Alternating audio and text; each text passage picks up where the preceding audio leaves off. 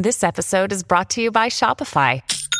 Forget the frustration of picking commerce platforms when you switch your business to Shopify, the global commerce platform that supercharges your selling wherever you sell. With Shopify, you'll harness the same intuitive features, trusted apps, and powerful analytics used by the world's leading brands. Sign up today for your $1 per month trial period at shopify.com/tech, all lowercase. That's shopify.com/tech.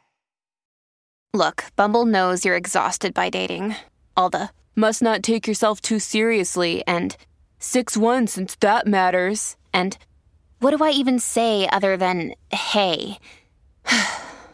Well, that's why they're introducing an all-new Bumble with exciting features to make compatibility easier, starting the chat better, and dating safer. They've changed, so you don't have to. Download the new Bumble now.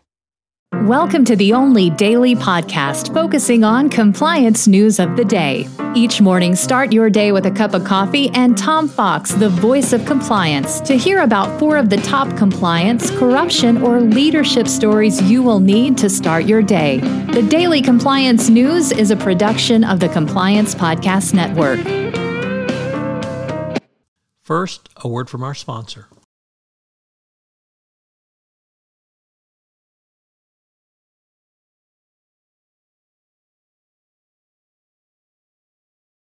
The Daily Compliance News for October 19, 2022, the Holcim Paid Terrorists Edition. We begin with that story from Patricia Hurtado reporting in Bloomberg.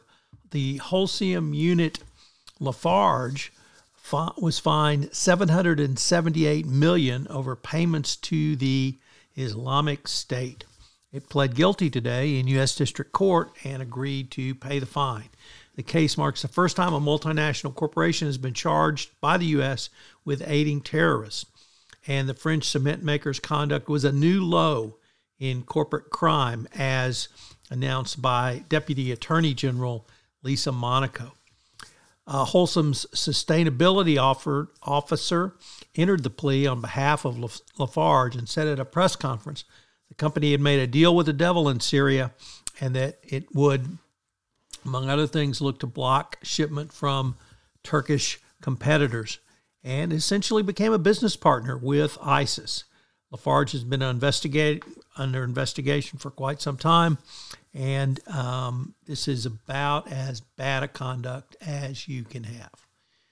Next up, from the Wall Street Journal CIO Journal, not the Risk and Compliance Journal, reports that Chief Information Officers, CIOs, say cybersecurity will once again be their top investment priority for 2023, a sign of how companies are racing to manage the business risk posed by escalating threats.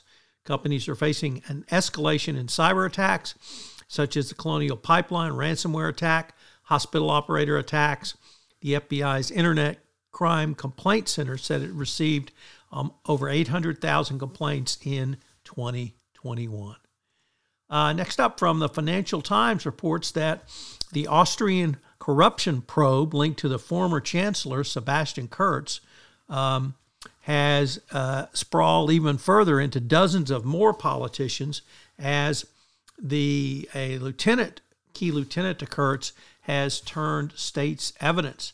Austrian prosecutors said Thomas Schmidt, who helped to propel the chancellor's rise to power, was questioned extensively over the affair.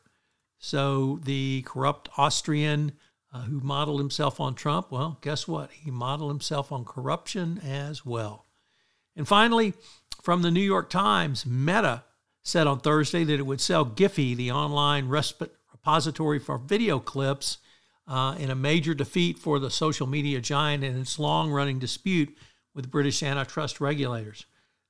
Meta, a company formerly known as Facebook, had taken a big chance by concluding the sale without regulatory approval, and now they have to sell Giphy because of their obvious missteps and their decision not to even fight the claim by British regulators. So, goodbye, Giphy, from Meta.